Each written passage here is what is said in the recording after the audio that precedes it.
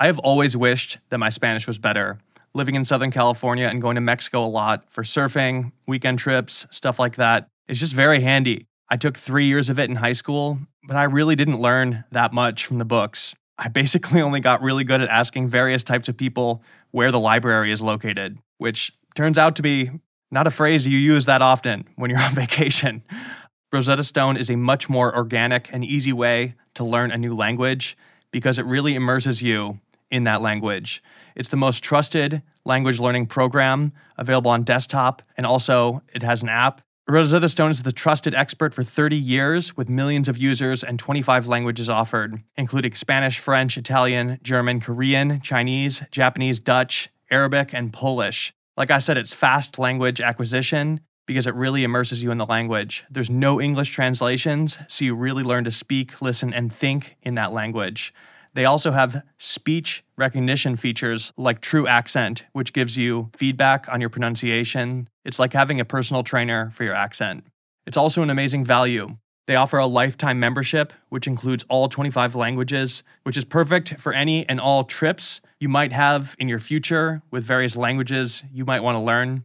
Don't put off learning that new language. There's no better time than right now to get started. For a very limited time, Otherworld listeners can get Rosetta Stone's lifetime membership for 50% off. That's 50% off, unlimited access to 25 language courses for the rest of your life. Redeem your 50% off at rosettastone.com/otherworld today. This episode is brought to you by Harry's.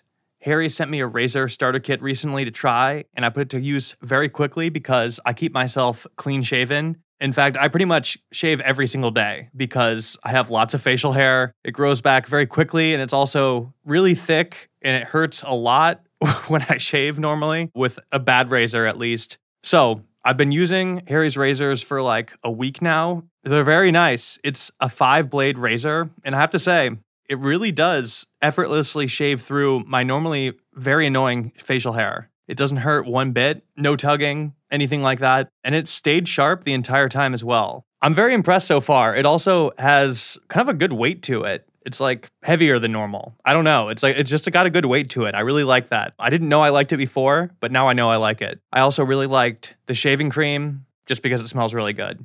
Harry's saw customers getting ripped off by questionable shaving products and decided to do something better. They found their own way to make beautifully designed razors for a fraction of the price of other big brands. Harry's has a customizable delivery option for scheduled refills as low as $2, half of what you pay from other big brands. Don't settle for the status quo. Blaze your own trail with Harry's. Get started with a $13 trial set for just $3 at harrys.com/otherworld. That's harrys.com/otherworld for a $3 trial set. Welcome to Otherworld. I'm your host, Jack Wagner. This week, we have a story from a man who's also named Jack. Jack is from the UK, and while pursuing a PhD in physics, he became very interested in human consciousness and began experimenting in a way that set him down a very interesting adventure, I guess you could say. This episode covers something that we have not tackled on this show before: magic. And I'm not talking about the rabbit in a hat kind. I'm talking about the kind of magic that you spell with a CK. Ceremonial magic. For those of you who don't know, ceremonial magic is a type of practice that involves rituals and symbols to connect with supernatural forces and achieve supernatural spiritual goals, I guess you could say. They use various tools such as wands, candles, pentagrams, and invocations. And this practice is often associated with a couple groups. One of them is the Golden Dawn and a guy named Aleister Crowley. This is also something that is very famously practiced by Alan Moore, the graphic novelist behind The Watchmen.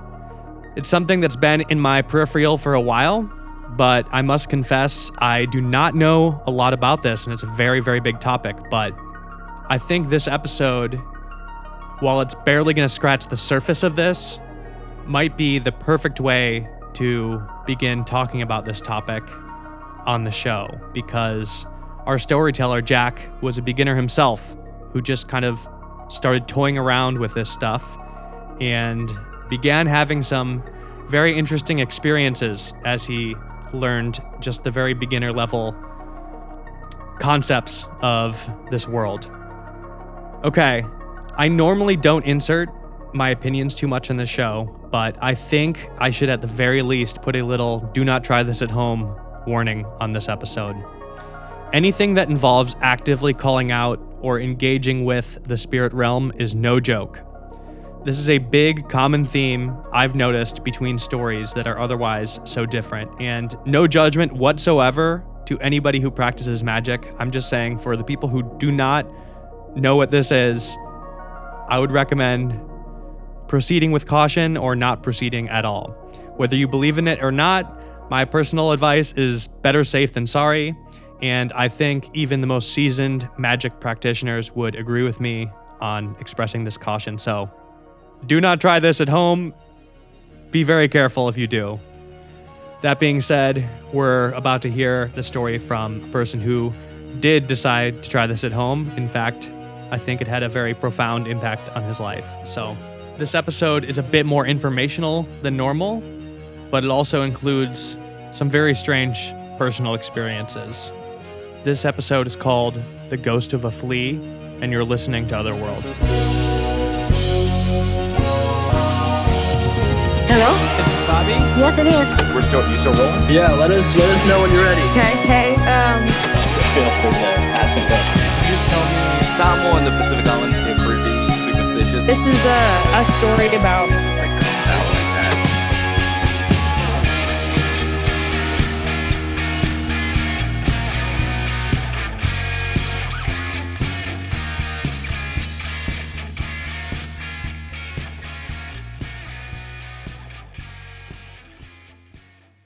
Yeah, all right. Well, my name's Jack. I'm 45 years old and I live in London and I work as an artist.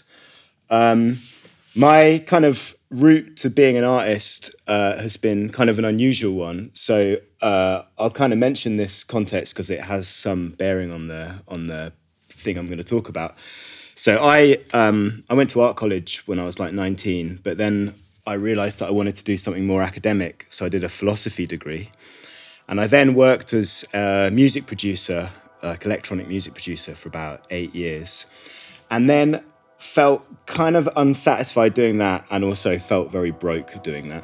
And started getting interested in science. So basically, when I was about 29, I did the equivalent of like high school physics and maths, which I'd never really done when I was actually at school. And then ended up getting into a university called Imperial College in London, which I guess is kind of like the British equivalent of MIT. It's like a very prestigious science university. And I did a degree in theoretical physics and then a master's in theoretical physics. And my plan was that I was going to become a physicist, go on and do a PhD. And it was kind of during the course of that I just... Basically, by the fourth year of doing that, I just got quite depressed at how uncreative it was. And I really, really wanted to be doing, I really missed doing music and doing something kind of more creative. And I left having got this master's and decided that I didn't want to do a PhD and was really feeling like, fuck, I've like wasted my life, basically. And kind of messed around for a year. And then I was just really lucky to fall in with some people who were artists, and we were having conversations about, I guess, consciousness and spirituality and religion and science and creativity and all this stuff. And I was suddenly like, shit, whatever these people are, this is what I am. So I'm an artist, but I've got a very sciencey kind of background. And I think for what I'm going to talk about, this is kind of like, this has been a really invaluable tool, like having a good explanatory framework for how things really, not necessarily how things really work, but a good model for how the universe kind of works. So like I said, I finished my master's, didn't want to go on to become a physicist, and was really depressed. And I happened to meet someone who became a friend who was she's a woman who's just a complete kind of hippie into kind of crystals and energy and all this kind of stuff. And I found it really funny because I literally just come out of this incredibly hard, I was studying this area of science called quantum gravity, which is this super hardcore mathematical, very rigorous kind of area. And to suddenly be meeting this kind of woman who was really invested in just like, astrology, crystals, space clearing, kind of ghosts and all this stuff. And I found it really funny and was kind of laughing, but was also kind of, could just feel myself being really compelled by it. And I also, around this time, so this was in 2013, kind of 2013 and 2014, I also discovered the works of Jung, the famous Swiss psychologist, who is a really great gateway for if you want to kind of start thinking about mysticism in a kind of scientific kind of way. And I found him really helpful for just getting me out of this kind of depression and this funk that I'd got into. And I started writing down my dreams, started noticing all these kind of interesting symbols that were kind of occurring in them. And then, so in 2014, my friend acquired some really, really strong magic mushrooms that we actually found growing right next to this place, this Imperial College, this science university. And it was in a private garden. And they do a lot of research into psychedelics there, like really hard science, giving like end of life kind of patients psychedelics. And it makes them have this sort of, so they do it in a clinical setting, and it makes them have this sort of profound mystical experience that kind of changes their perspective on the fact that their death is imminent. And but obviously there's loads of red tape associated with getting psilocybin because it's illegal. So we had a theory that these researchers must just be growing these, because they're not the type of mushrooms that grow in the UK.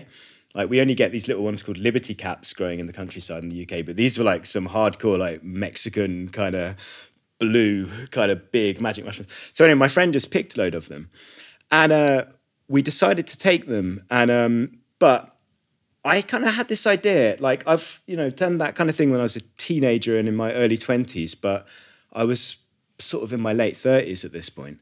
And we decided, right, let's do them. So this was me and my housemate. We said, let's do them in a kind of ritual setting. So this was before I'd got into the kind of magic stuff that I'm going to talk about. I kind of felt it was really important to prepare the space. So basically, we just invented this thing where we opened up all the doors and the windows, played rock music really, really loud, and went round just kind of blasting energy out. So doing these kind of big physical motions, blasting kind of stale energy out through the kind of open windows and doors. And then we shut all the windows, lowered the lighting, put on some really peaceful kind of Brian Eno type ambient music, and made it into this really lovely environment. And then we took the magic mushrooms, and it turns out we'd accidentally miscalculated the dose, and we took 5 times a higher dose than we intended, and completely lost our fucking minds.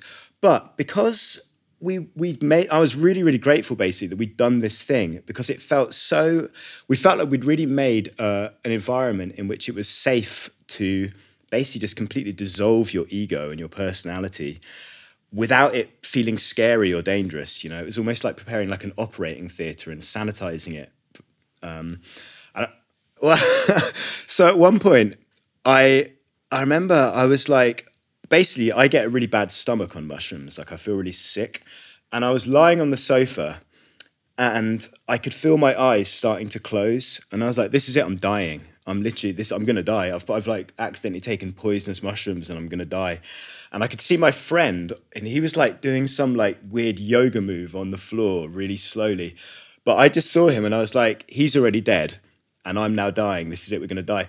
And then my friend looked at me and his face was bright red and he kind of looked like the devil. And he just said, dude, come onto the floor, man. And I was like, okay. And I kind of got onto the floor. And then we spent about 6 hours just laughing on the floor. And I was convinced. I've been reading a lot about Mexican mushroom rituals, because, the guy that sort of made magic mushrooms famous was this banker, Gordon Wasson. He's like a sort of... He worked for some big American investment bank, but then he went to Mexico because he'd heard about these mushroom cults. And so I was thinking a lot about Mexico. So in this trip, we were just in London, but I kept thinking that we were in a field at night in Mexico, and was really surprised when I'd look around a bit and see these kind of familiar surroundings. And I remember, another thing I remember happening was I couldn't remember who I was, and I was trying to piece back together my personality. So I remember I was kind of saying, right, yeah, I've got a sense of humor, so I'll get that bit. And then I was kind of looking at, I had these kind of various books around on kind of art and science and stuff. And I was like, right, yeah, okay, so I must be interested in all that stuff. And it was kind of literally me objectively trying to assemble who I was as a person. I also tried to down a jar of honey at one point, which is kind of funny. It was definitely a kind of a stepping out of, the who you normally think you are, right? Which I guess is kind of the point of a lot of this stuff. So I carried on kind of being interested in kind of mysticism, and I was reading about it and very interested in kind of meditation and stuff. In about 2015, I listened to an interview with the comic book writer Alan Moore, who wrote Watchmen and V for Vendetta. Who's a kind of a bit of a kind of legend in certain circles. He's a practicing magician and has been doing it since the 90s. And he's also an incredibly kind of erudite and intelligent articulator of magic. When I say magic here, I'm talking about ceremonial magic. So magic has lots of different definitions. Aleister Crowley, who's a very famous magician from the early 20th century, had a definition of it that it was, I'm going to slightly misquote this, but it's basically causing change in accordance with will. But really, causing change in accordance with will, that means everything is a magical act, right? It's kind of like, opening up a door is causing a change in the world in accordance with your will. And then other people have changed that slightly to be causing change in accordance with will in a way that can't be explained by contemporary science, which seems like a better kind of explanation for me. Yeah, so basically I bought a book on how to practice magic. It's a really well-known book called Modern Magic by an author called Donald Craig. I have to admit, this was in 2015, it's now 2023, so 8 years later. I've still only got about a third the way through the book. So I'm not a kind of avid student of this stuff. I've practiced it a lot and I've had a lot of personal experience with it, but not, I'm definitely not an expert and I couldn't teach it to anybody else. If anybody's interested in learning it, they should try to find, a reputable source to kind of learn this stuff. The kind of rituals that you learn first, the kind of bedrock of practicing magic, you learn something called the lesser banishing ritual of the pentagram. Okay, it sounds very kind of spooky and kind of occult. It's a banishing ritual. And so what it's about, it's a bit like what I was talking about earlier with the mushroom trip. It's about preparing a space for yourself. So making a safe environment in which you can then do whatever kind of magic work you want to do. So there are loads of descriptions of this ritual on YouTube. I won't kind of like give the really kind of I won't talk you all the way through it, but it begins by imagining that your body is getting bigger and bigger and bigger and bigger and bigger until you effectively fill the whole universe. So there's an idea in magic. By the way, a lot of this stuff is based on the Jewish Kabbalah. So I'm not of the Jewish faith. And, this is really what happened was in the start of the 20th century, a group of occultists mostly in London called the Golden Dawn, basically culturally appropriated a load of shit from Jewish mysticism, kind of bits of like Egyptian mythology, bits of kind of Christian stuff, and I think probably other influences, and turned it into this big kind of mashup that's basically based on the tree of life, which you get in Jewish mysticism, which is this kind of complex symbol that represents the kind of universe and all the different planes of existence, all the way down from the physical world, which is right down at the bottom, up to God, which is kind of right at the top. And it can also be viewed as kind of like there's this idea in magic of as above, so below, and that the macrocosm and the microcosm are somehow this kind of intertwined there's a kind of symmetry between them. So the tree of life also represents, maybe the image of just a human mind with kind of like just your body all the way up to the kind of highest kind of being, kind of enlightenment nirvana stage at the top. So you begin this ritual by making your body become as big as the whole universe, which again, kind of relates to this thing of like, you are the universe effectively, right? We can't really imagine anything beyond ourselves. Like everything you're ever experiencing is really being produced by your own mind, interacting with this kind of unknowable external world. So this is the lesser banishing ritual of the pentagram. So you make yourself get really, imagine you've got really huge. Then you do various kind of actions, like you draw 5 pointed stars in the air. You say these Hebrew words, and it probably takes about 5 to 10 minutes to perform, and then you've cleared the space and you're ready to do the next part. The next part is something called the middle pillar ritual. So what this is, you imagine that you have a ball of light at the top of your head, and you basically do this thing called vibrating the words, which is where you chant the words. So you might kind of say, hey, hey, ah, and imagine that this ball of light above your head is kind of gaining in a kind of energy and power. And then you basically draw it down through, another word would be your chakras, right? These kind of supposed energy centers in the body that run through the middle of your body from the top of your head. So what you do in this middle pillar ritual, so you've done your banishing, you've kind of made the space clear, then you're basically imagining, I think of it as becoming like an antenna, right? You're kind of turning yourself into a physical antenna that's going to kind of receive this energy from somewhere. You draw it down, so you chant these kind of words at each of these, they're called the sephirot, which is the, what these kind of chakras are called.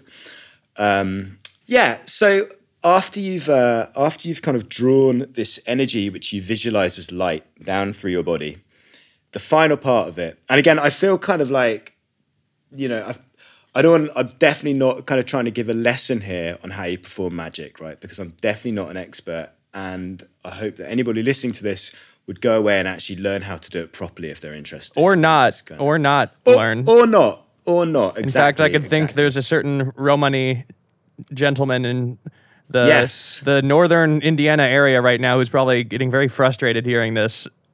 Yeah. So right, he might say I think that's what I'm thinking of would say fuck around and find out. Exactly.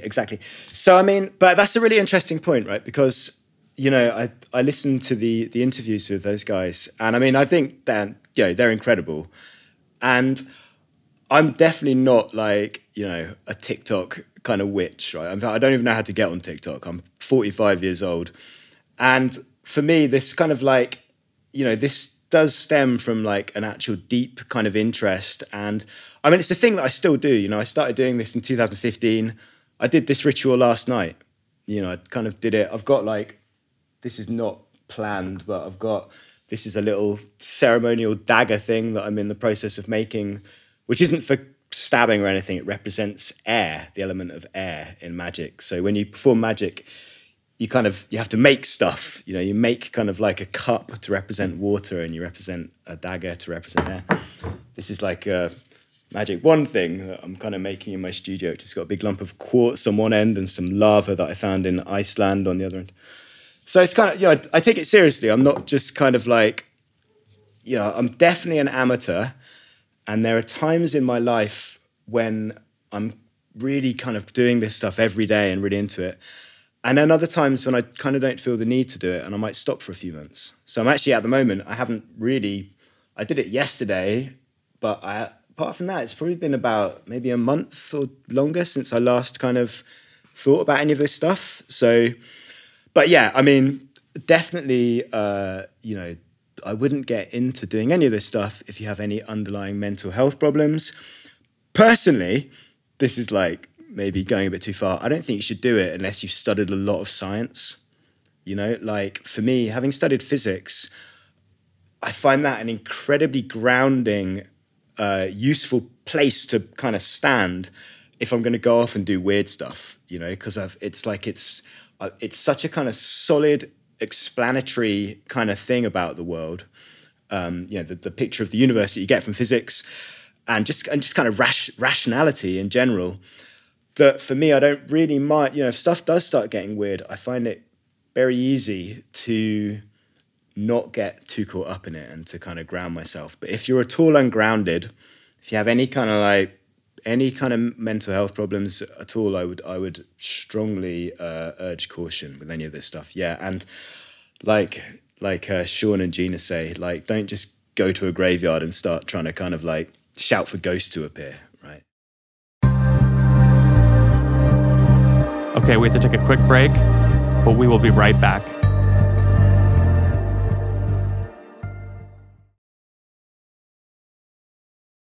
Springtime is here. I've recently had all of my windows open, letting in the breeze, the smell of fresh flowers blooming all over my neighborhood. This is what a house should smell like.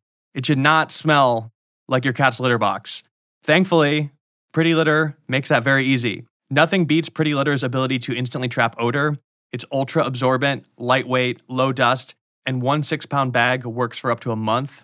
It also gives me peace of mind knowing Pretty Litter's crystals change color to indicate early signs of potential illness in my cat, like urinary tract infections, kidney issues, and more. This is especially useful now that my cat is hanging out constantly by our screen door, getting visitations from coyotes, raccoons, squirrels, other cats, who knows what else.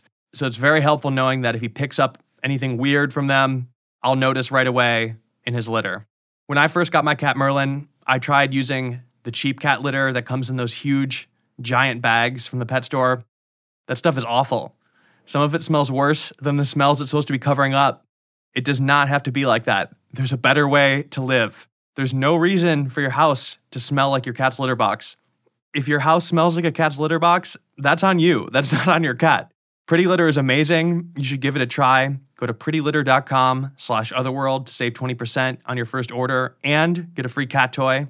That's prettylitter.com/otherworld to save 20% on your first order and get a free cat toy. Terms and conditions apply. See site for details. Hey, Otherworld listeners. I'm excited to tell you about a show that I love and I think you're going to love as well.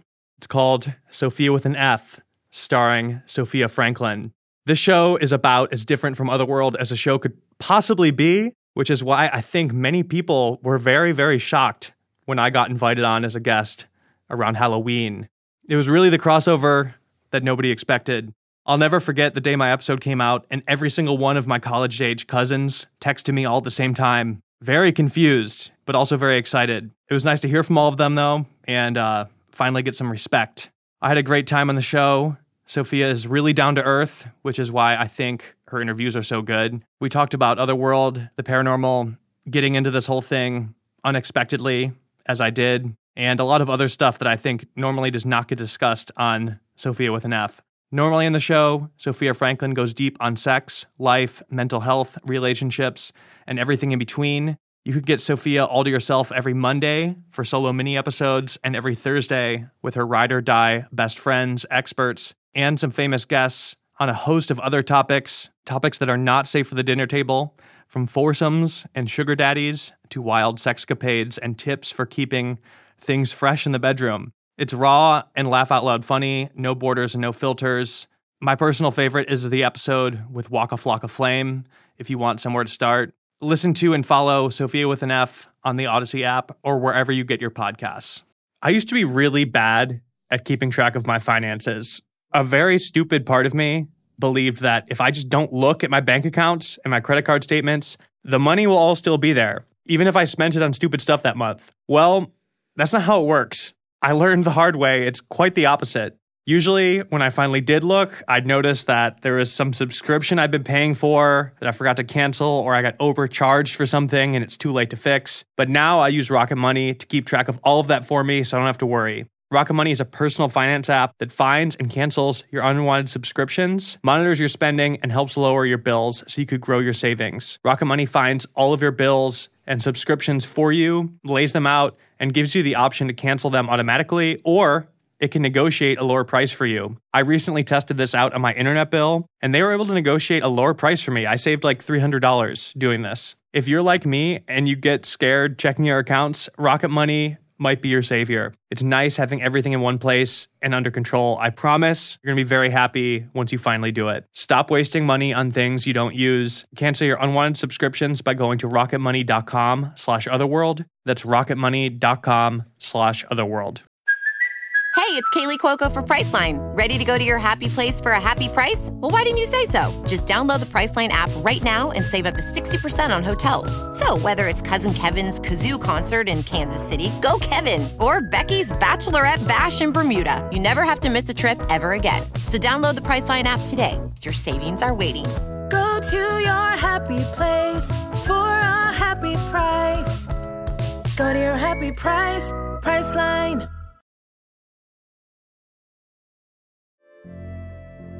Yeah, so when I first started practicing this stuff, I did have a couple of really weird things happen to me. In fact, everything weird that's happened to me with magic basically happened in the first year of my practicing it. So I had this kind of funny thing where literally a week after I'd started doing these rituals, so I was just doing them every morning. I had this thing where I went to go and see a friend of mine who's a music composer who I work with in my work. And I got a taxi over to her house, like an Uber. And I had this old, he was a Nigerian kind of elderly Uber driver who for kind of no reason at all, he was listening to he was listening to like a Christian radio station in the cab. And he, for no reason at all, started giving me this lecture about magic and about how evil it was and about how nobody should get into it and about how there were real magicians in the world. And I was just like, really? Yeah, cool. Okay, okay, man, taking that on board. And I didn't mention anything to him. But I was like, that was strange. And then I got to my friend's house and we were hanging out. And she was like, oh, look at this video. And she got this thing up on YouTube. So I hadn't told her anything about that I'd been practicing magic. I'd not mentioned it to her at all.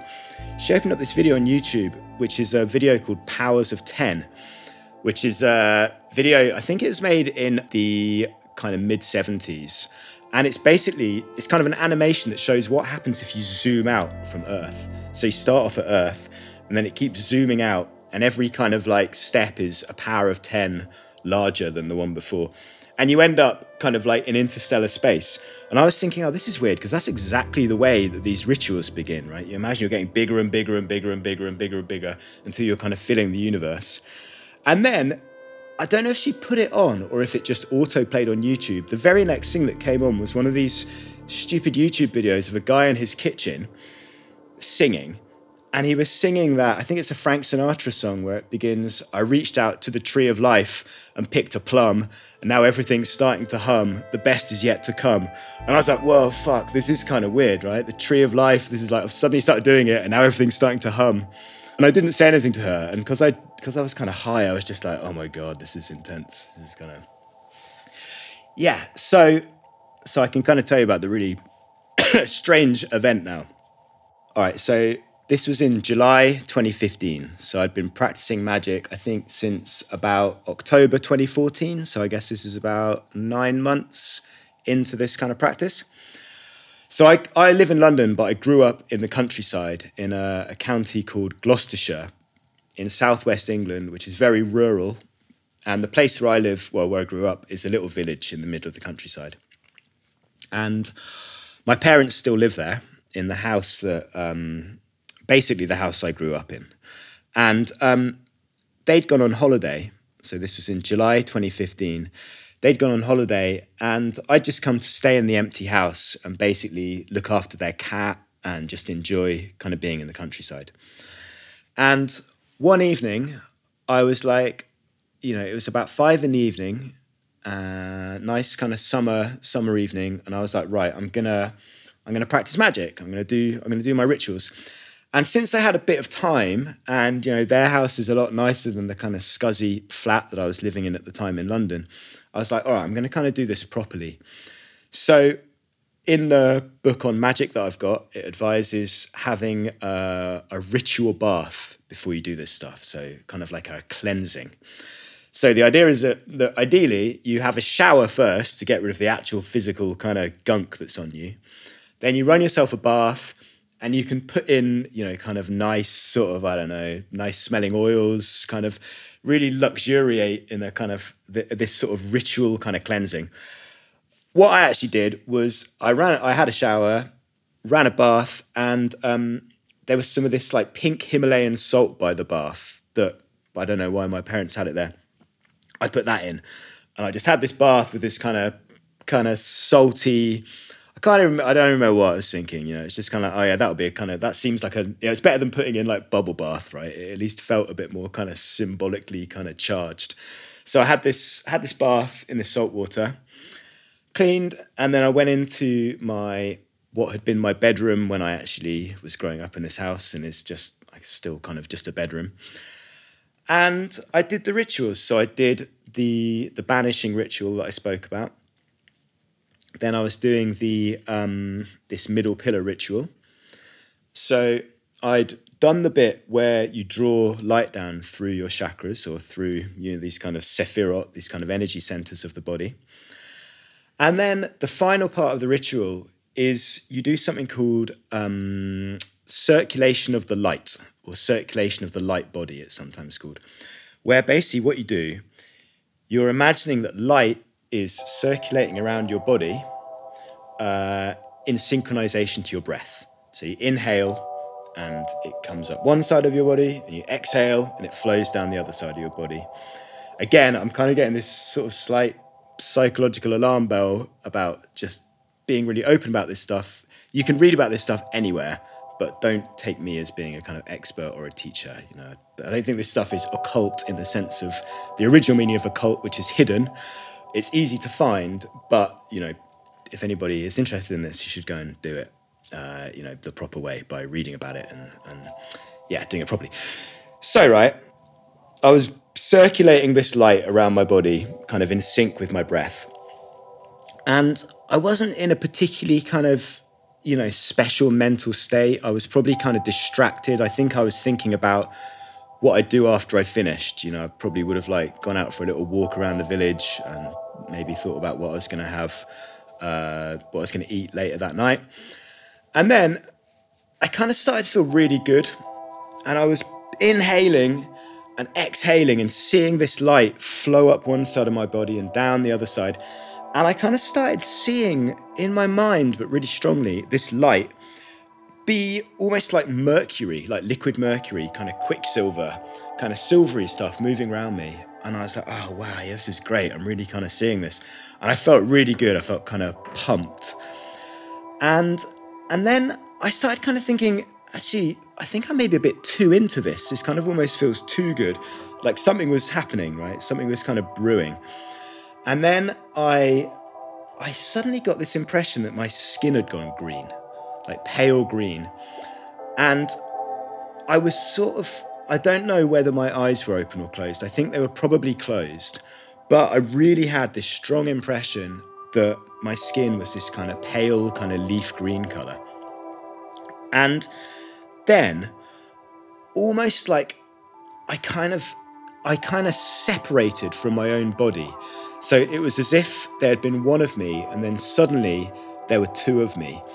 And the other me that had kind of appeared was stood to my left and about a foot ahead of me. And it was this green, muscly being.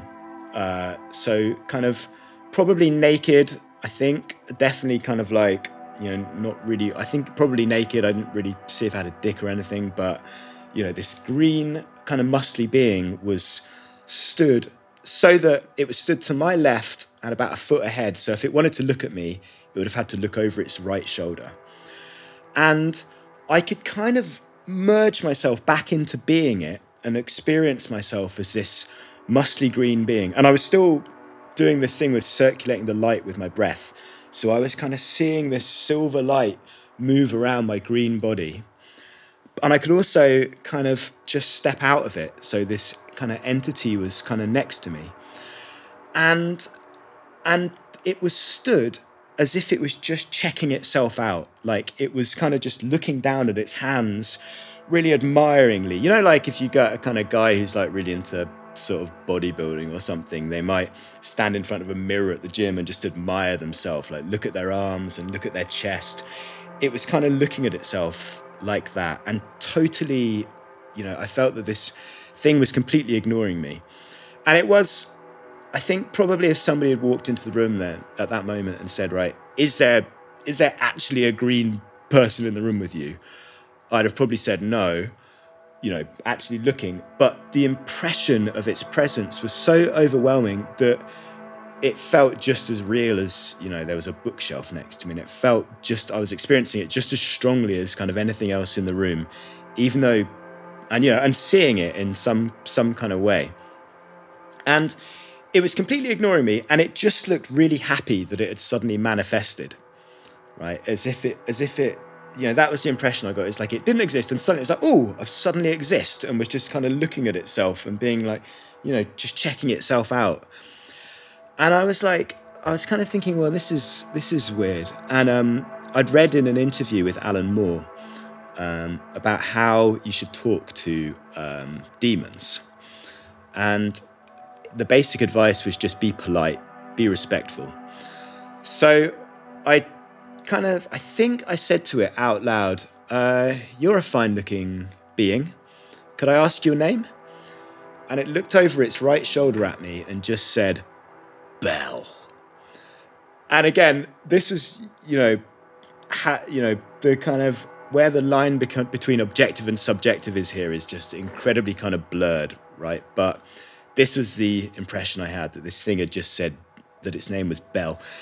If you kind of Google Bell demon, you'll find like Baal. It's the root, who was an ancient, I think, Sumerian demon. It's the root of like Beelzebub. It's a kind of known demonic name. But did you know about that? Did you know that? Not consciously, but, I think there's a lot of information that, we absorb and don't necessarily kind of know that we know, Yeah, it's worth pointing out. It's just like, you're not thinking about demons normally, are you? No. That's and always I have no interest. Yeah, that strikes me, even people's dreams, you dream about things that are familiar to you generally. I'm always struck when somebody's like seeing something that's sort of not in their bank of or their toolbox, if you will, Absolutely. Yeah. Well, Jung had a lot to say about this, the collective unconscious. There is he said there was like a storehouse of just kind of knowledge that isn't really acquired through our empirical experience. There's a bunch of stuff that we all know about from birth, which is, I don't know whether I believe that or not, but it is a kind of, it would be a way to explain a lot of these things. So this thing did not seem like a demon, right? It was kind of like, it was scary in the way that like a kind of shit Halloween costume is scary, right? In other words, not very scary. Something that was really weird about it was that it almost seemed like a hollow shell. So I don't know, some of your listeners might know about this, but if you ever work making like 3D models on a computer, like kind of Pixar type animations, those objects that look three-dimensional are actually just, they're hollow, right? So, Buzz Lightyear is actually hollow. If you had the software that they were making him on, you could just move the camera inside, and he's just a hollow shell with a completely like infinitely thin surface, right? So those are just two-dimensional surfaces, and there's sort of no substance to them. This thing felt like that. It didn't feel like it had a kind of like a solidity to it. It almost felt like a kind of like a very flimsy shell that looked superficially like this kind of muscly green thing, but there kind of wasn't really that much to it. And I was trying to find the when I was sort of just researching earlier, trying to, for this interview, kind of Googling things. I'm sure that somewhere Alan Moore has spoken about a medieval idea of demons, that when you get closer to them, so when you're far away, they look three-dimensional, and when you get close to them, they look two-dimensional. I remember somewhere there's an interview with Alan Moore where he says that this is an idea that you meet in medieval kind of books on demonology. And it's kind of interesting that there was this, it's not exactly the same thing, but there was a definite sort of two-dimensionality to this being. Like it wasn't solid. It was more like a kind of 2D surface wrapped up into a kind of 3D shape. So it said its name was Belle. And then I was like, well, I'm going to ask who you are again. But this time I'm going to use tarot cards. So I had some tarot cards with me. I only had, the way the tarot is kind of divided up, there's there's a bunch of cards called the Minor Arcana, which is the majority of the cards. So most of the cards are in the Minor Arcana. They're a bit similar to a regular pack of cards. You know, they have like the Ace, 2, 3, 4, 5, 6, 7, and then the Kings and Queens and stuff. And then there's a set called the Major Arcana, which tend to be used more in the kind of basic magic that I was doing. And the reason why they get used is because the Major Arcana can be mapped onto the Tree of Life kind of perfectly. So the Major Arcana and the Kabbalistic Tree of Life, which is the system I was using in my magic, align kind of really closely. They kind of dovetail together. They're kind of really their one kind of unified system. This was the thing that Aleister Crowley and these Golden Dawn people worked out in the early 20th century. So I had these tarot cards with me, and I said, right, I'm going to ask your name using the tarot. So I shuffled the cards, laid them out, and I picked 3 cards. Normally at this point when I was doing magic, I'd only pick 1 card if I ever did the tarot. I'd just pick a card, look at it, kind of think about it, and just have it, in my mind through the day kind of thing as some sort of guidance or something like that. But this time I picked 3. So I'd asked this kind of entity who it was, and I picked 3 cards.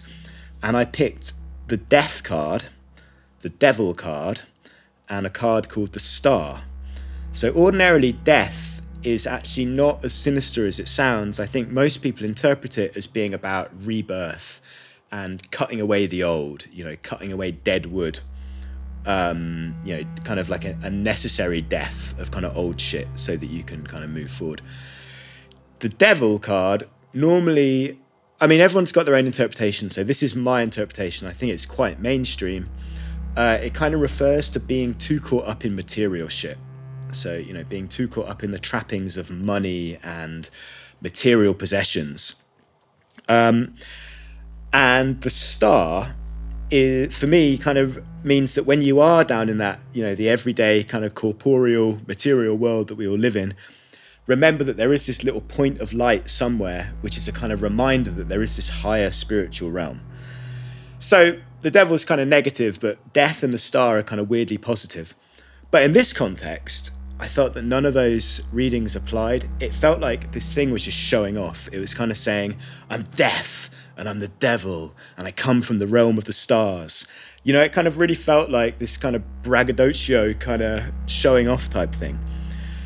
And I was like, all right then. And then I kind of just felt like, right, I think I've had enough of this. And I'd started to feel a little bit scared, like not, kind of terrified, but I was just like, okay, this is slightly freaking me out a bit, and I don't know if I want to be having this experience anymore. So then I did this banishing ritual again, and it was completely gone. It just completely out of my consciousness. I just had no sense that this being was kind of present in my consciousness anymore. And then I just continued with like my life basically, and I didn't think about it I don't think I even told my girlfriend at the time about it. I might have mentioned it, but it was just this kind of weird thing that I almost just put away somewhere and didn't think about. And it was only a few months later I was talking to a friend about it. And as I was just telling the story, we were both just sort of increasingly going, man, this is fucking weird. What a strange thing to happen. And then I guess the kind of the sort of little epilogue of the story was that I realised that so there was this artist, William Blake, who's obviously a very famous painter and poet from the I'm going to say 18th century. He did a little painting which is actually in the Tate Britain art gallery in London. I've been to go and see it. It's a small painting called The Ghost of a Flea. And it's tiny. It's like, you could kind of almost hold it in the palm of your hand. William Blake was basically a visionary and mystic. And he'd quite often just see like angels appearing. He'd be kind of walking around London and would just see, or he'd kind of see, he wrote, do you know the hymn Jerusalem? Yes. So he wrote the words to that. And that's kind of all about seeing ancient Jerusalem superimposed onto the kind of English countryside, which was a kind of thing that actually used to happen to him, right? He was like a visionary. He did this painting called The Ghost of a Flea, which is where it was, it came out of an experience that he'd had at a friend's house where he was just, I think, walking down the staircase in his friend's house when he suddenly encountered this being that had green skin and muscles and this kind of slightly monstrous look about it. And I don't know how this was I don't know whether they spoke or if he just kind of knew, but he just, and what's quite strange, if you look at the painting, I have known about this painting since I was a teenager. I hadn't thought about it for years. But then if you look at this painting, it's actually quite similar in many respects to this thing that I saw. So it's this green, muscly being. I think it's kind of wearing a loincloth. Should I get a picture of it up for you? Oh, I have it. Yeah. You have it, right? So it's kind of checking itself out, right? It's not paying any attention to the person who's painting it. I'm not sure if that's a mirror that it's holding, but it seems quite kind of self-absorbed. And but it's just a flea. It's this kind of completely insignificant kind of, it's not like a picture of like Satan or like one of the kind of dukes of hell or something, it's just this kind of totally inconsequential kind of little scrap of kind of ego. And there's also stars in that painting. I was going to say, that's an interesting, yeah. Yeah. So, kind of flying down behind him, which is sort of similar to what you were describing. Right. Yeah. So very, very weird. So that was the supernatural being that I encountered. And I think it would be nice to hear, to close us out, like, as a curious person, and a person who went at least pretty far in the field of physics, with your education, like, what do you make of all of this, and what do you think people don't understand? So basically, in my work as an artist, a couple of years ago, I did a residency at CERN in Switzerland, which is where the Large Hadron Collider is. So me and a friend, another artist who I work with, stayed there for 2 months, being artists in residence at the Large Hadron Collider, which was pretty crazy. And we made a lot of very magic-infused art that they weren't too happy about, doing kind of rituals down in the detectors and all this kind of stuff. But one of the things we were really interested in there was, because I've studied physics, I'm not very artistically interested in it, right? I've kind of done it. It doesn't really hold that much kind of artistic value for me. But we were really interested in talking to the physicists there about consciousness. Like, how is it that we can be made out of atoms and yet be conscious, in the way that, like, this table is made out of atoms, but it isn't conscious? What's going on? And the thing I ended up thinking is that we don't live in the physical world. We live, human beings, conscious beings, live an incredibly long way away from physical reality.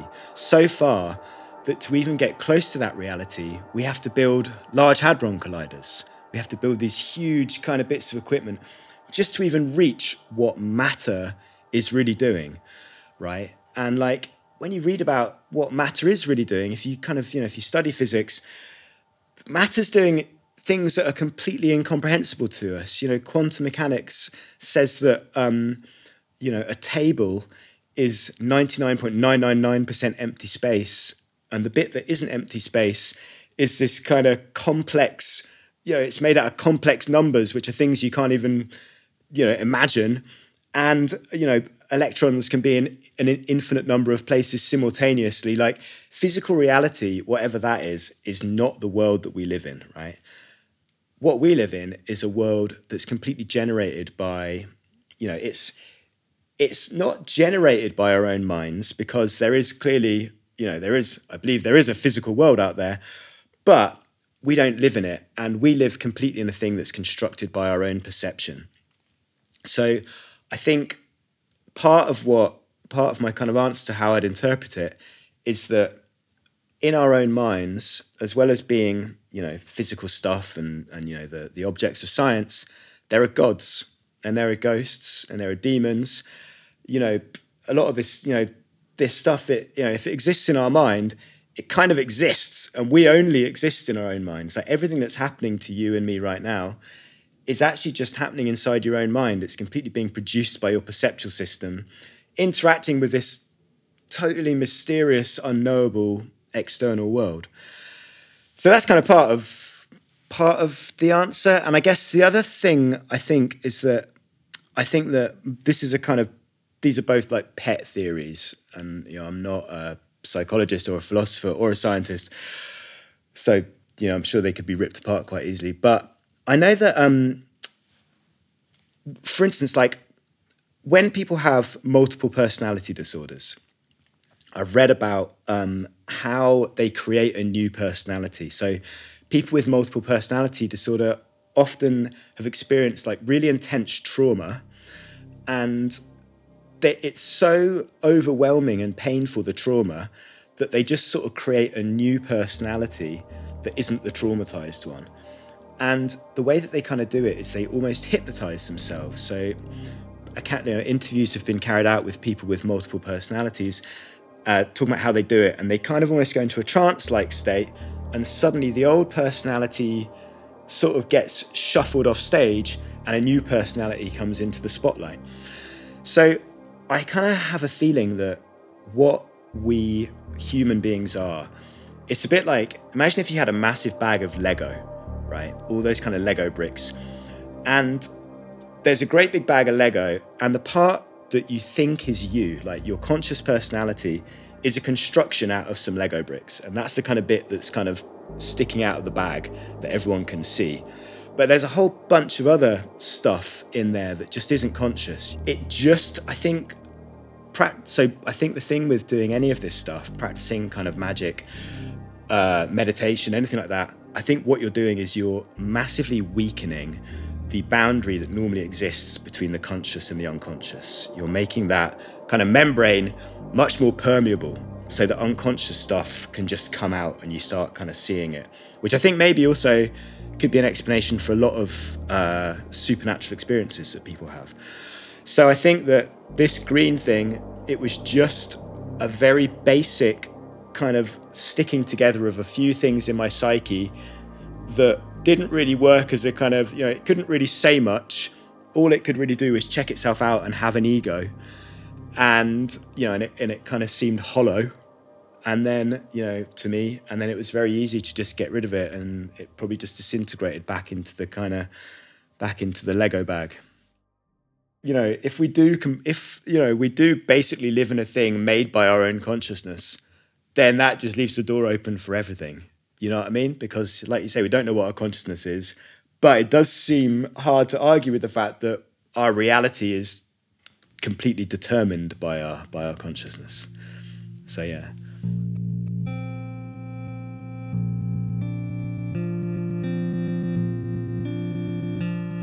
All right. Thank you, Jack, for telling us that story.